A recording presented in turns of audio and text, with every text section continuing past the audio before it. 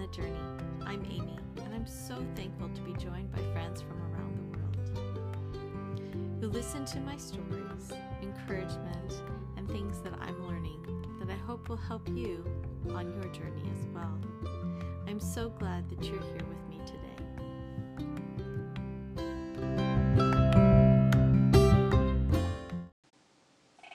Hello, friends. I'm so glad you're joining me today on the journey. I hope that you are encouraged by these podcasts. Today, I'm going to talk about being on the road again. And if you are enjoying these, would you please hit that like button and share this with a friend? That really helps boost our, ratings or whatever they're called when it bumps you up in the search results. And so we'll be able to share more of On the Journey with so many more people. Growing up, I had a desire to get beyond the borders of my podunk town. Growing up, my family didn't travel much outside the area we lived in. I can remember a few trips into the mountains to camp.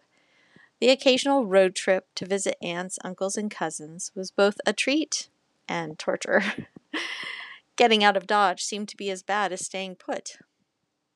Since those childhood car rides, my husband and I have taken numerous car trips and traveled by plane.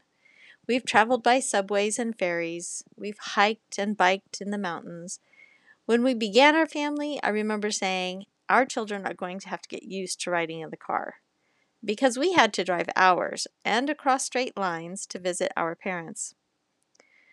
Our greatest family adventures, besides the time the deer ran into the back of the car just after I took over driving, was when our family, of 4 at that time, took a month-long car trip from Florida to Prince Edward Island and back again. Our children were just about 3 and 6 years old. We plotted our route, but took all the side trips. Stopped at aquariums, zoos, museums, and lighthouses. Spent time on beaches, hiking trails, going on picnics, and camping. We saw places from our storybooks, like Make Way for Ducklings, and our history books. We stood on the banks of Walden Pond and on the Concord Bridge.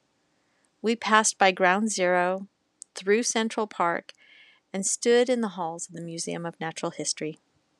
I kept a record of our travel in a big 3-ring binder that I still have.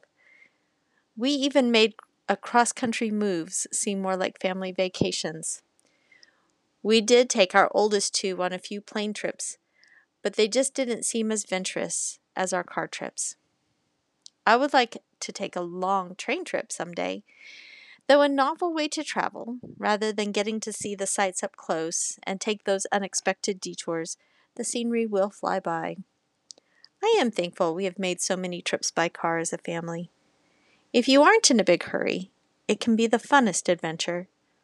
How do you like to travel? Leave me a comment and let me know. On the Journey, Amy.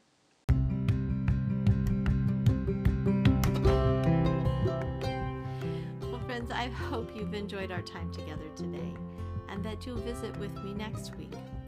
You can look for more inspiration on my blog at amybain.wordpress.com.